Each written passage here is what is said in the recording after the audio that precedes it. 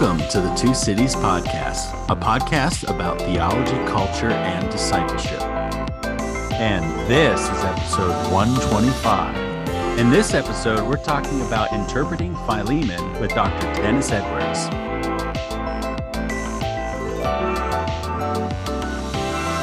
Dr. Dennis Edwards is Associate Professor of New Testament at North Park Theological Seminary in Chicago, and the author of Might from the Margins, The Gospel's Power to Turn the Tables on Injustice. Team members on the episode from the Two Cities include Dr. Amber Bowen, Dr. Josh Carroll, Reverend Daniel Parham, and myself, Dr. John Anthony Dunn. So in this episode, we had a lovely chat with Dr. Edwards about Philemon, jumped into a number of exegetical issues, and thought a bit about the trajectory as well of Philemon and where it kind of hits us today in our contemporary settings. Josh, Daniel, and Amber, what were some of the takeaways that you all had from our conversation with Dr. Edwards? I think what I most appreciated about Dr. Edwards' time with us today is the fact that he is uplifting the epistles in a way that I think challenges our societal norms, and then also allows us to see, I think, the restorative nature and the unifying nature of the church as a whole, all encapsulated in one letter. But the dynamic aspects of what that looks like for us being followed by a New Testament church model and an appalling kind of ethic that we get to examine in our conversation. Well, I really appreciated his interpretive approach to the book. I thought he gave wonderful consideration to the historical aspects of it, the exegetical aspects, as well as the broader canonical connections in how he's reading the text. And in addition to that, also thinking about the text in light of the church today and how the church can benefit from it, ways that we can be challenged by it and ways that we can grow from it. I loved just how Dr. Edwards brought not only his background to the text, but also just a thoughtfulness from the different just realms of scholarship to bear on Philemon. And then also how he incorporated it with his other work, like Might from the Margins and some of the work he's doing on humility. It's just it's an interesting mix of thoughtful scholarship that was super interesting too, the way he tracked different exegetical arguments and applied it to the church today. All right, and here's our conversation with Dr. Edwards.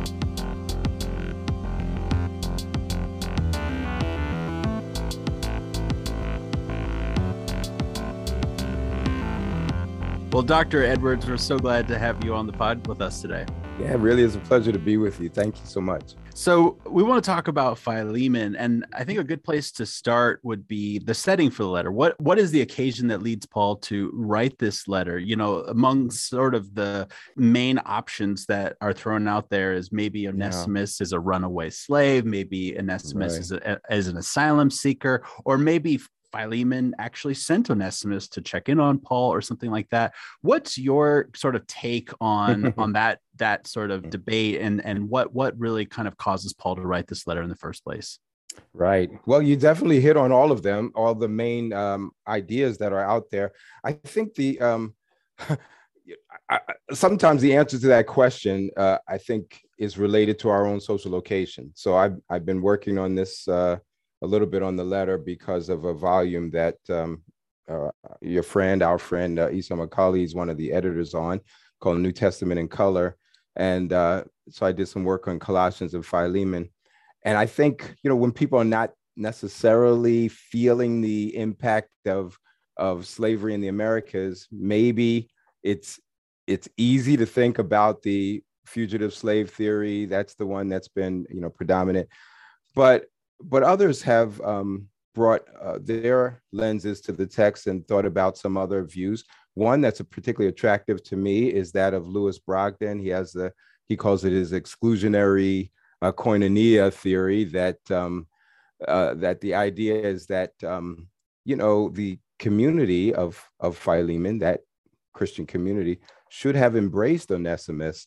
The fact that he's not converted until he meets Paul raises some questions, and even verse 6 there at the beginning, the notion that Paul is encouraging Philemon to somehow fulfill what's lacking of the fellowship may be a reference to uh, they're falling short. The church is falling short of including Onesimus early on. I find that kind of intriguing, but I would say that I've been leaning more toward the sense of Philemon having sent Onesimus to minister to Paul. I since I'm in the right now in this place of dropping names, I already mentioned Esau, and you all studying in Europe. I'm kind of jealous. I studied here in the States, but I studied with the late great Joseph Fitzmyer, and so he has a commentary, one of the few standalone commentaries, on Philemon. Starting to see more, and in the Anchor series, and he was into that amicus domini theory, as you mentioned, the asylum seeking theory that Onesimus went to find Paul to make a case. That was appealing to me for a long time. I really thought that makes good sense to me, and there's a certain agency on Onesimus's part in that. So I would say those two kind of rank high for me, that Philemon sent Onesimus, or that Onesimus went to make an appeal to find Paul and make an appeal. But I am leaning more toward the sent theory. So how does the theory that Philemon sent Onesimus, how does that change interpretation as you kind of walk through the kind of the traditional, maybe Western interpretation? I think about like your article you wrote for Christianity Today a while back, reading, I'm going to say it wrong, read your Bible through a kaleidoscope, right? Oh, yeah, exactly. And he talked about the traditional Western interpretation, the colonial interpretation that kind of rolls through. So how does Philemon sending Onesimus question that, challenge that interpretation that we typically see? Yeah, I think when there's the thank you for that. The notion of Philemon, of Onesimus running away, and I've actually done that in class too. I've switched the names. With the notion of Onesimus running away fills a certain stereotype, and I would say there are scholars who certainly buy into that because it did happen, and there were enslaved people who ran away, who became fugitives, who might even stole something on the way out. So because that has happened, there's an assumption that that's what Onesimus has done, but it is an assumption. Even the language of Paul's appeal back to Philemon, where he says somewhere around verse 17 and 18 in there, that is, if he owes you anything, he says, if he's wronged you, he says, actually it's a adikeo. So if he's wronged you or owes anything, he says, charge it to my account, put it on my tab, but that notion of if is, I think we should lean into that there's the possibility of something having happened, or he simply owes him time because he's been away longer than he intended to be away. But to assume that Onesimus is somehow fulfilling a certain stereotype of someone who's not trustworthy, someone who shirks his responsibilities, someone who is a lawbreaker, plays more into assumptions, I think, of dominant culture than it necessarily has to play into the way enslaved people behaved. I wonder, have you come across the view of Ulrika Roth? She's a professor at the University of Edinburgh. She has this interpretation that maybe Onesimus was co-owned by Paul and Philemon. Have you come across that view, or do you have thoughts about this idea? And for example, she uses it to explain the koinonia that Paul and Philemon have, that they have a business relationship. Well, that's interesting. I don't know that theory well at all. And I've been trying to put together a lot of recent study for a different essay that I've been working on. So I'll ask you about the source. I'll get that from you. I don't know. It's, what's interesting to me. I mean, so here we are hypothesizing. I'd like to see that argument, because I don't know about Paul's owning enslaved people or having enslaved people. It just seems like the way he maneuvered, that would have come through some way, especially with the way he talks about people as fellow workers, fellow soldiers, and all that kind of language. And so I'd be curious to see some information, but I don't know that theory. It's interesting. I mean, even the shout outs at the end of Colossians, where Onesimus is mentioned, there's the opportunity to somehow, maybe mention someone's state, but he doesn't do that. So I'm kind of curious. One thing that struck me as I was just looking back through Philemon this afternoon, thinking about this conversation, I just kind of wanted to come back to it and see what stood out to me, right? Mm-hmm. Sort of fresh eyes. What is it that kind of comes to the foreground? And this time reading through it, what really stood out to me was Paul's appeal to love, and Paul going just kind of exceedingly describing, him appealing to him in love, him talking about Onesimus as, becoming my son, and he's my very heart, and those sorts of things. Yeah. And it's almost like an accentuated thing that he's almost emphasizing over and over again, that this is your brother, this is someone who's dear to me. So if I'm dear to you, then he must be, and I'm wondering what you make of that in light of some of these interpretive moves about what's actually going on here. Yeah, thank you for that too. I have often wondered why, we don't hear from Onesimus. There's no apologizing for him, and we certainly don't hear his voice. Modern day, of course, we'd want to hear from him, and it's even problematic that we have Paul speaking for him. But in Paul speaking for him, it's what you just said. It's the language of family and love. He's become my son. He appeals to Philemon on the basis of love. So even Dr. Wright, N.T. Wright's big book, Paul and Faithfulness of God, he opens up with this letter and the notion of reconciliation, right? That's what's central. So I'm I'm of the mind that the big picture is what you just said, that love, fellowship, that language is in there a couple of times too, the notion of family, kinship, that's what's central here, that they become brothers in flesh, and he'll be with you in person, in flesh, and also in the Lord, brother. So I think that's key for me, that's central, because that then picks up themes like from Galatians 3:28 and other places in Paul, or even Colossians 3:11. There's neither Jew nor Greek, slave or free. That it's sometimes hard to reconcile those household codes with this book, right, and with this short letter.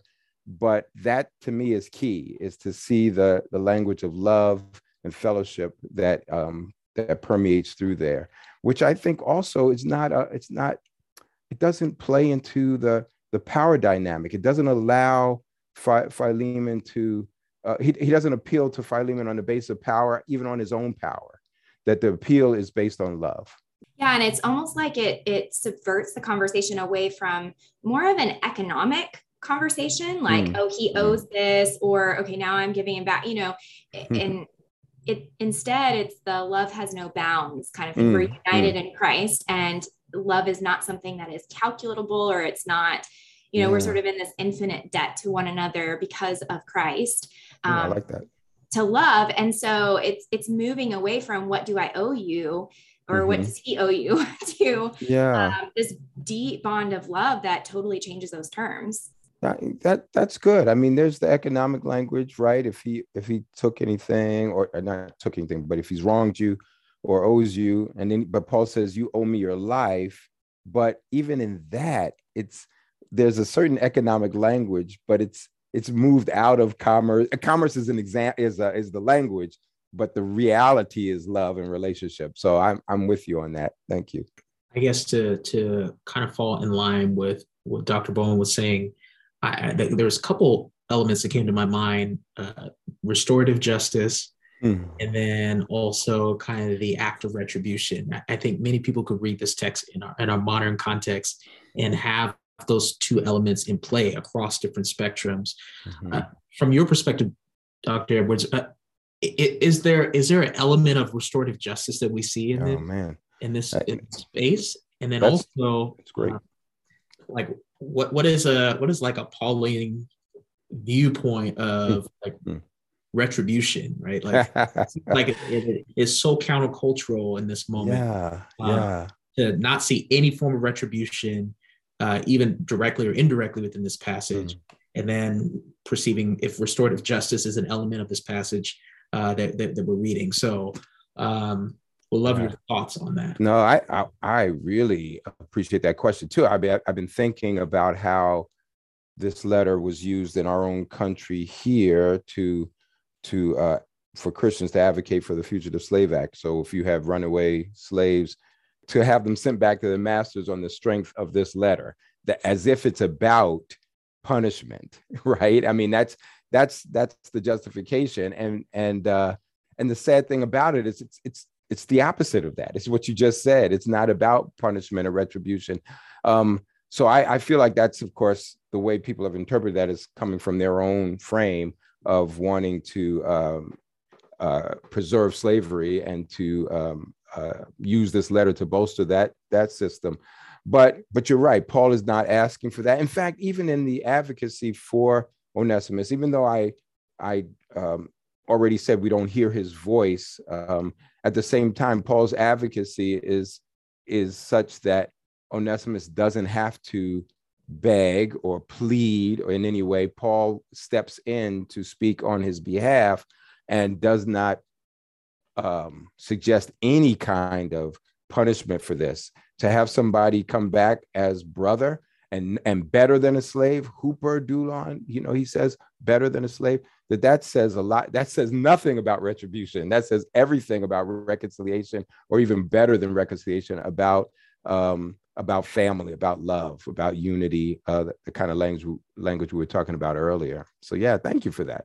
And on verse 16, I'm curious too about this idea of him coming back as, more than a slave, even as a beloved brother, and it's qualified as both in the flesh and in the Lord. Do you have thoughts on this idea that maybe Onesimus is possibly actually the physically the brother of Philemon? Yeah, I have a lot of respect for the work of Alan Dwight Callahan. Now that was back in early 90s. In fact, it was even while I just was starting my own doctoral studies. So I didn't come across that until a few years into it. And there's hardly anybody that has accepted that view. And I wonder, is there a clock that says we don't have to mention it anymore after, 30 years or something? I don't know. But I do think, I mean, it's just not, it's hard to play that out in any sense from the rest of the letter. But I do think what Callahan was doing was trying to do what other scholars have also been doing, which is to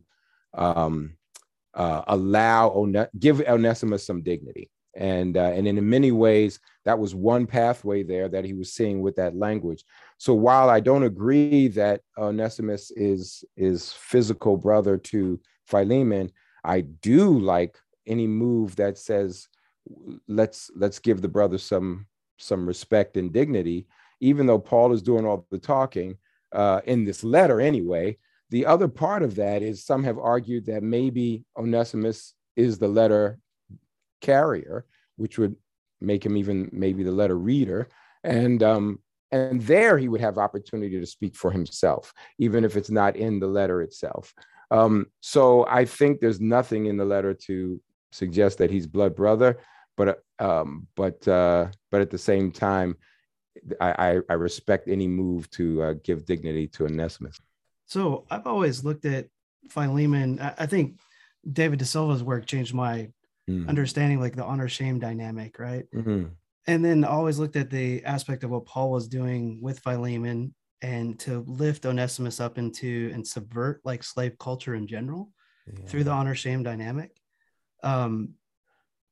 With especially the kinship, the brotherhood language, the love language, right. Going past that and bring him into family, and making him not just so we talk about economics, but I think the honor-shame dynamic is more prevalent in there, especially when it comes to retribution, reconciliation, things like that. What do you think? Well, I agree. I think that's exactly there. My concern had been that focusing so much on Onesimus as a runaway slave, which prevalent view, is that we didn't pay that much attention to those kinds of dynamics, the dynamic of family, the dynamic of honor shame. I think I'm in agreement with you, I guess is what I'm saying. I just feel like we haven't paid enough attention to the honor shame dynamic. I'm actually with De Silva on this. Yeah. So my biggest concern though is not my biggest concern has been shaming Onesimus for the sake of celebrating Philemon as if this is a letter that's about the abolition of slavery. So you have on the one hand those people who wanted to use the letter to bolster the Fugitive Slave Act, but then I hear some other folks as if it's some manifesto of some anti-Roman slavery manifesto, which I don't think it's that either. I mean, Paul certainly had the language of manumission. He had the language of dismantling the structure, but he doesn't do that straight out. In fact, he kind of cleverly suggests that Philemon do something liberative for Onesimus without spelling out the details of what that looks like.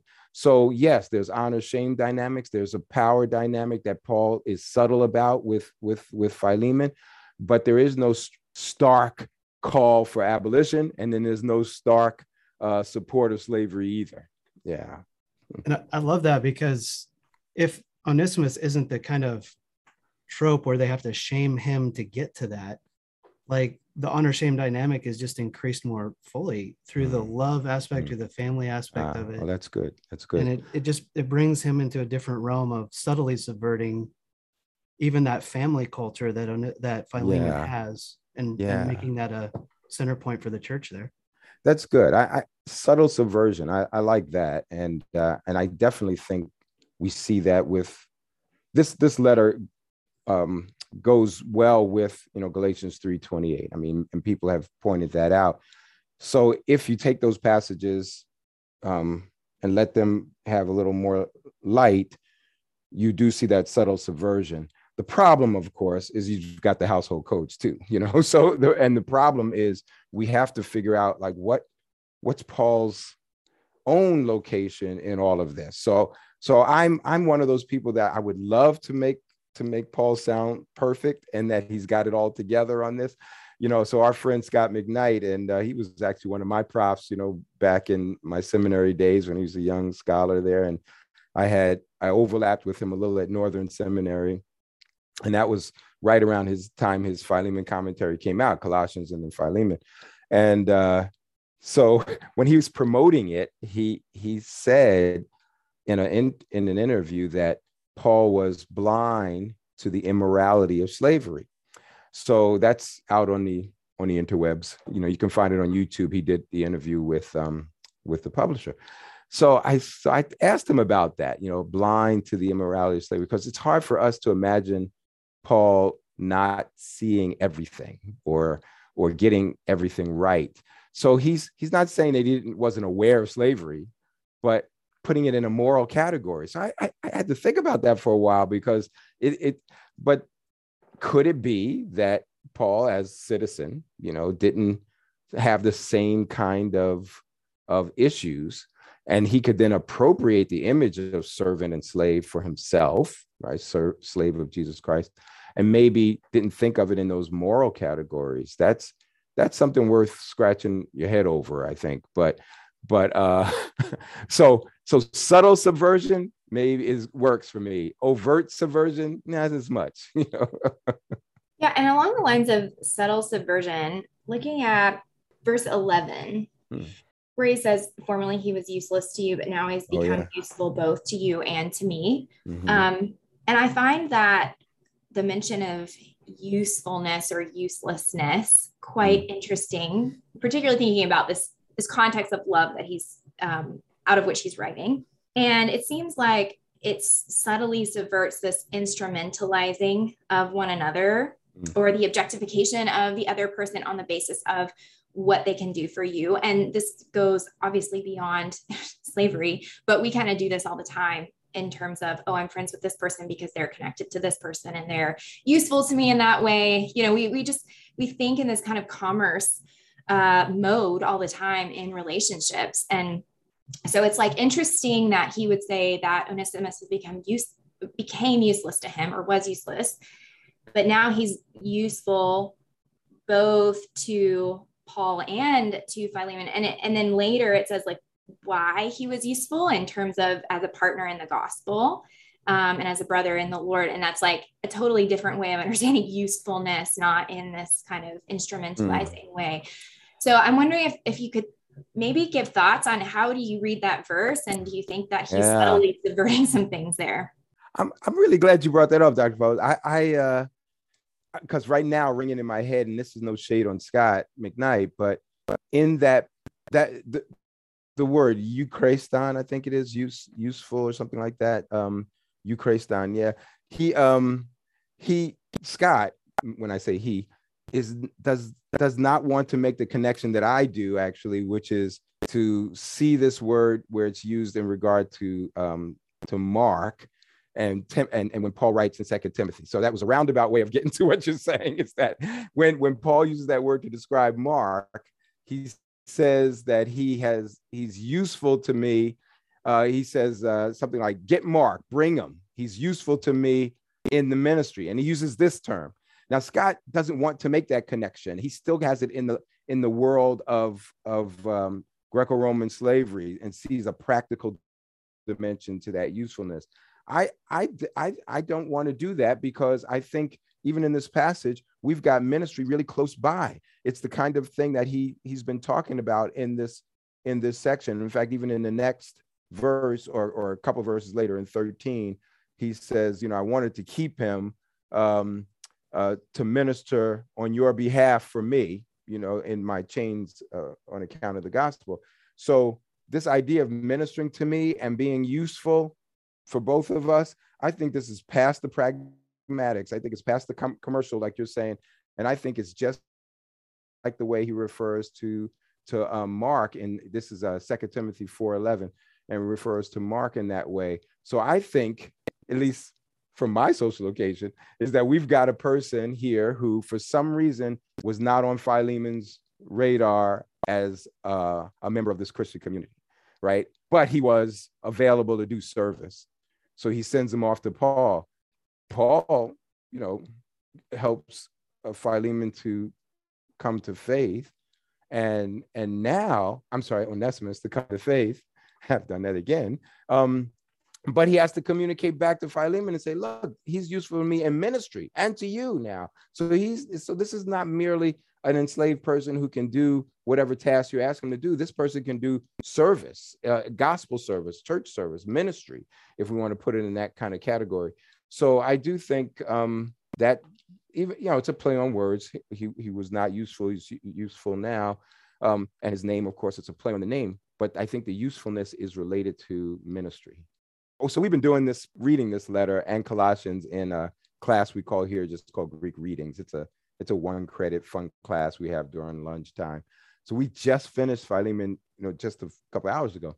And but one of the students said she just found it kind of interesting, and maybe she didn't use the word remarkable, but interesting that this little letter got, made it into our canon, and there's no argument over whether Paul wrote it or not. It's not one of those kind of disputed Paulines. But I do find it kind of interesting. I mean, much of it is second person singular, right? He's talking to Philemon. But then when he gets to the end, he wraps up and he says, he hopes to be restored, or at least we translate it that way, graced to you all, and through all of your prayers. This is what, verse 22.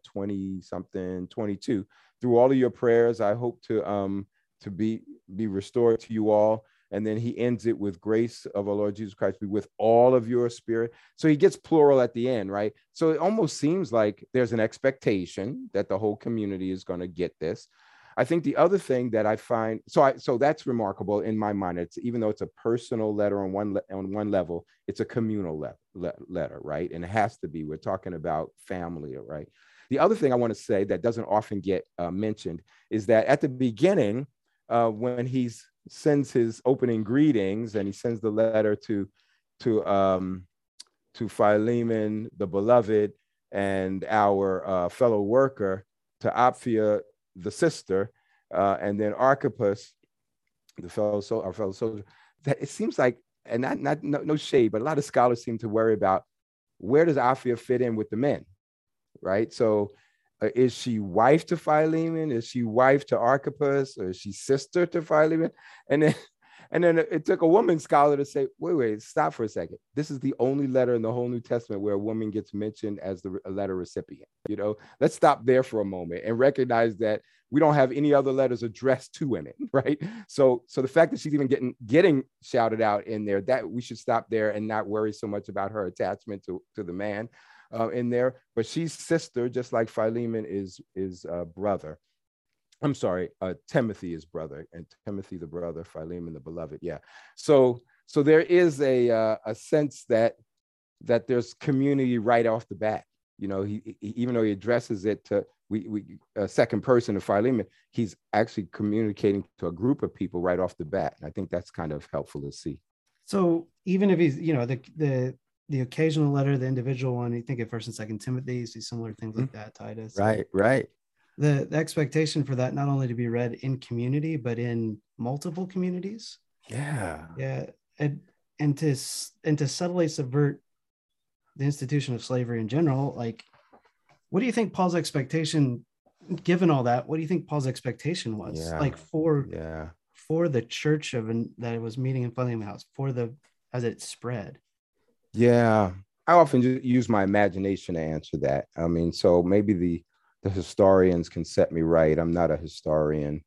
I'm a chemical engineer who wound up going to seminary. So I tend to use my imagination, that, because it's hard for me to think that Paul actually worried about the dismantling of slavery as much as I would like for him to have thought that. But I definitely think that somehow, and this is my reading of like Colossians 3:11, right? There's neither Jew nor Greek, or the slave or free, or circumcised, uncircumcised, right? Barbarian, Scythian, slave or free. That in those kinds of dualities, he's saying that those power dynamics don't exist, right? Those, yet the reality of them does, right? I mean, you can tell a circumcised person, you can tell the Scythian, as it were, or at least you think you can tell. And so those categories kind of exist, but they don't mean anything, right? In this new community. So for me, that's the point, right? That the status that there should be no sense of status, right? No, not the way Roman society operated. It's too much for me to say that it's dismantling, but as to go back to your language, that there's a subtle subversion. It allowed Christians, I think, in time to be able to say, at least, that if we're not to have these distinctions, then why do they exist in our society? So that allows Christians to at least move to that space. At least I hope so. Some did. I wish more did. But yeah, so that's kind of my thinking on that. I don't know how you could be thinking about one another in the way that Paul's describing and not quickly come to those more material conclusions. Like they just no longer hold or make sense. Yeah. With the changes that he's making in our entire way of viewing one another. Yeah, I think I'm with you on that. I just, and sometimes I lament, maybe when I'm by myself or with other groups of people, that it took so long for Christians to acknowledge that. And then I sometimes feel we go backwards in our society, even among Christians, that we're not seeing how radically united we're supposed to be. And we seem beholden to the way society operates. So that bothers me. I mean, I'm just saying it kindly here because you're all nice people and I don't know you all super well. So, but frankly, I get pretty agitated at the way a lot of Christianity in America works. Not all of it, but a lot of Christianity in America seems to be very content with the way power works, because when they're on the top, of course. Oh, we are very agitated too. Don't worry. I appreciate that. And welcome to the Two Cities podcast. Yeah.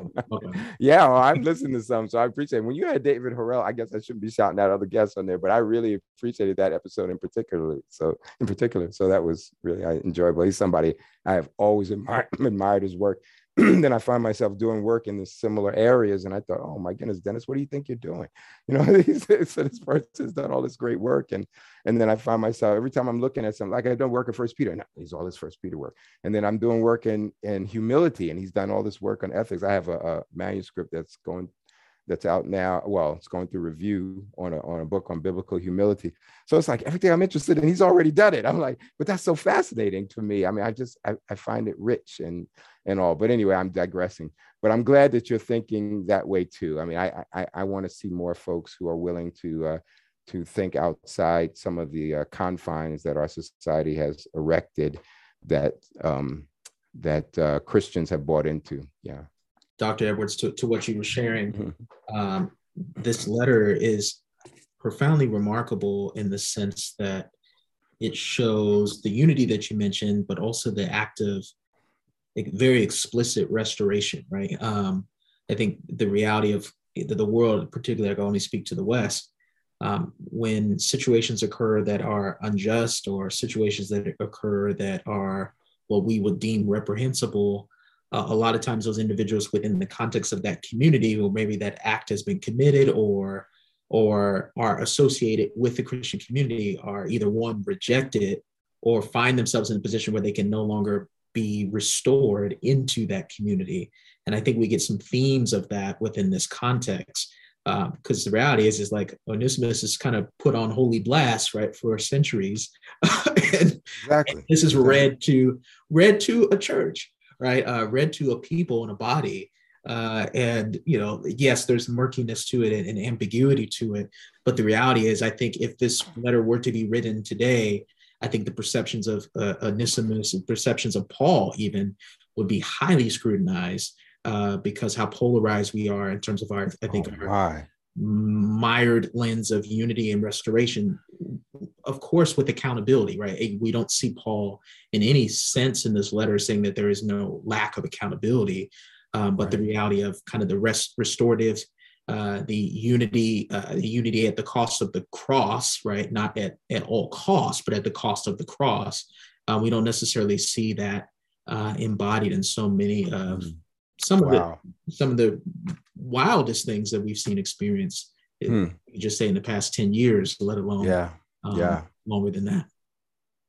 You know, amen. I think with you, Brother Daniel, I was thinking also, as you were talking, I was thinking about something that Brother Josh was saying earlier about honor, shame, and power and such. And I thought how in our society, and maybe it's because of the way America operates and some of our values, that you do have to advocate for yourself. I mean, that's the way our society seems to be set up. And if you don't make enough noise, nobody's going to listen to you. So you have to get a lot of people and make noise. But I think that while we've assigned all these negative things to Onesimus, the reality is Paul is advocating for him, right? Paul is speaking up on his behalf, and Paul is using his leverage here, his relational equity, to do that. And sometimes I don't think Christians do that as much. You know, I don't think we stand up for each other. We basically say, especially if somebody did something wrong, you know, we rather and if we assume Onesimus did something wrong, I'm not even assuming that he did, but if we say he did something wrong, then Paul's advocating for somebody, and it's like you mentioned earlier, a restorative posture, not a punitive one.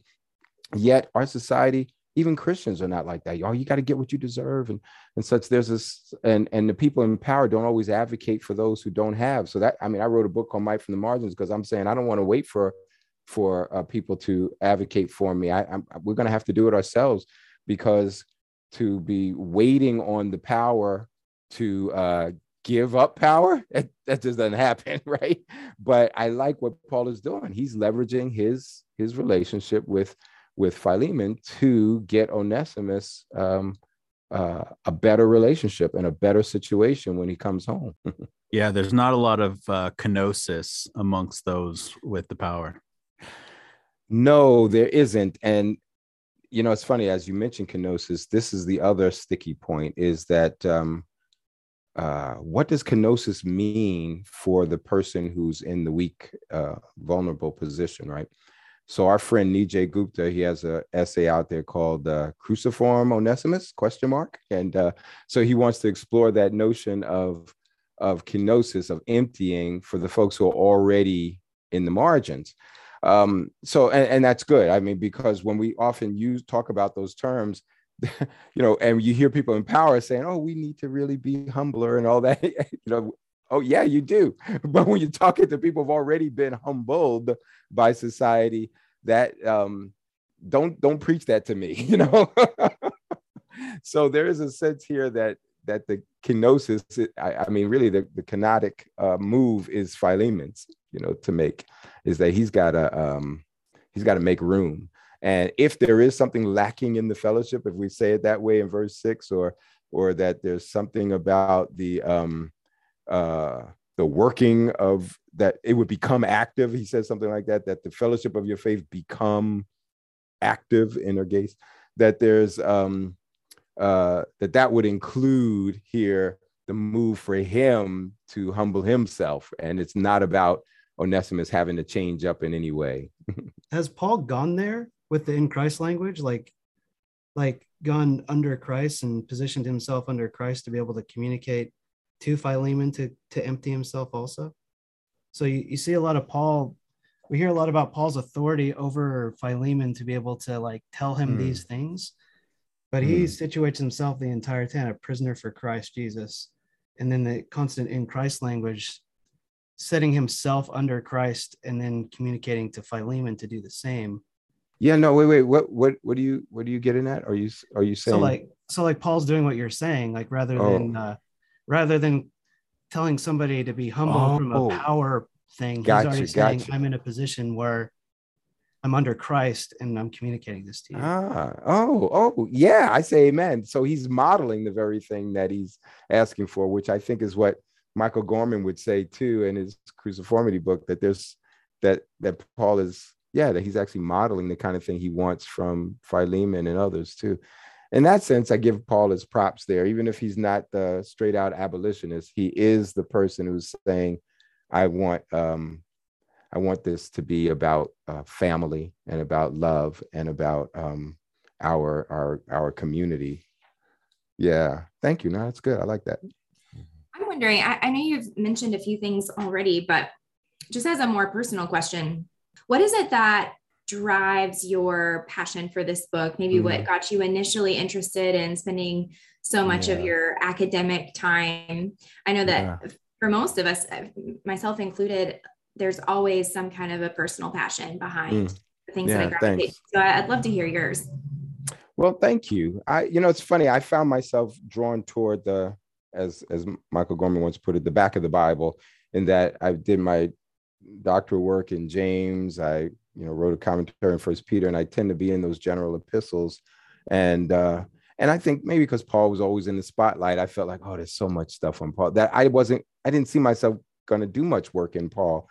But I was approached on the project that got me into Philemon in more depth. And I guess what resonated with me, Dr. Bowen, was more because of my social location as an African-American and descendant of enslaved people. I thought, I want to look at this letter again, and I want to look at it in a way that honors Onesimus, if we can. I mean, there's a series of essays called Our Brother Onesimus. I'm sorry, Our Onesimus, Our Brother. And there's an essay even about the silence of Onesimus, and while I don't agree with all the conclusions of the author, there is something that that resonated with me in saying, okay, we don't hear from him, but in many ways we don't have to assume the worst, which we've done. So I think that's because of where I'm in society. I feel like I've been marginalized, and I write about that. And maybe as I'm older now, maybe it doesn't. I don't talk about it as much, but there were many times when I've been dismissed and treated as if I'm ignorant, or if people speak for me or instead of me or over me. So it was out of that I said, I want to see if we can legitimately, without reading too much into the text, give some dignity to Onesimus. So yeah, it was kind of personal in that regard. Thank you. So I'm a pastor of a multi-ethnic church and new to it, right? Like I've been in the role for a couple months now, and it's just this trip, right? I'm this white guy pastoring a multi-ethnic church. And how does a white guy pastoring multi-ethnic preach this? How do you preach what we're talking about? Like in a way where it's not like me as the authority, as the white guy colonizing the text, coming at it.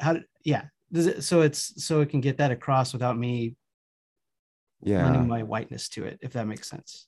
It makes a lot of sense, and I respect that question. And pardon me if I hesitate a little bit in answering, because I think about that a lot, actually, Josh. And I mean, I served churches that all, to one degree or another, call themselves multi-ethnic. I twice planted churches. The one in New York didn't take off so hot. We planted the same year as Redeemer, a church that y'all might have heard of, but I met Tim Keller the year I was planting the church, and I said, ain't nobody coming over to my church. But I shouldn't have said it like that, but we didn't take off, but we're certainly ministering to a different group of people. But the reality of it is, in my urban ministry experience in multicultural settings, I have grown a little I've been pretty vigilant about that world and that context, that kind of ministry. And so that's why I'm taking so long to answer the question, because part of the challenge I have is I don't know how much advice I can give to white folks doing ministry in that context, because every space is different. But one of the things that I think you would agree with, at least as I'm picking up from this conversation, is that you would want to respect and hear the voices of other people besides your own. You said you don't want to colonize the text.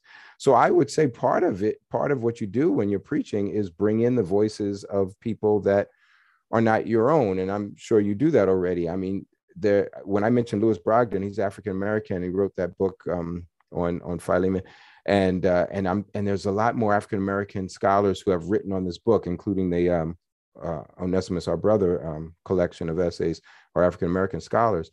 So I think it's helpful to say this is how African American brothers and sisters are reading this text, who have come from an enslaved a legacy of slavery in our country. And then I was reading an African scholar too, who also has South African, who has made connections, cultural connections. So those voices are important. And so I think that's helpful. It fills out your interpretive work that you're doing in the sermon. But I also think that notion of relative privilege and power can come in there too, that in some sense, maybe you get to play the Paul role at times, or sometimes you're in the Philemon role, even if you're not in the Onesimus role. And so maybe there's a voice there that can be highlighted or something. Anyway, I'm just now thinking about that, but there might be something to work with on that. Hope that's getting at your question. Yeah. Real quick, I just want to say thanks for that. I know that's that's a hard question to ask and answer. And that dynamic there. I appreciate what you're saying. Really. Well, thank you. I appreciate the spirit that you have in hearing my answer. I try to honor my own journey and some of the things I've learned, but I try not to be, well, you guys don't know me very well, but I try not to be snarky or dismissive of people's questions. But at the same time, I have gotten, I've grown weary of some spaces in Christian America that have given passive commentary or even patronizing commentary of my station and my place and my history, and as if we can just say, well, we talked about that, we talked about race today, check that off, and we get into the real stuff tomorrow. And that's a privilege that a lot of Christian America, white Christian America, exercises, and many of us don't have that.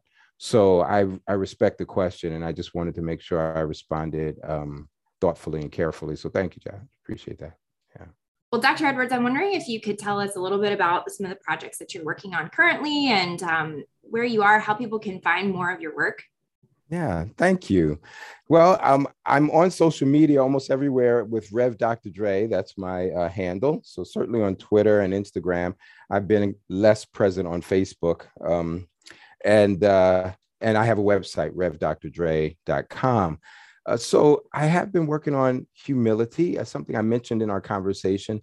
I try to take a serious look doing almost like a biblical theology of humility. I wanted it to be an academic study, but with practical implications. So I draw on my pastoral experience over 3 decades, but also on my New Testament scholarly background.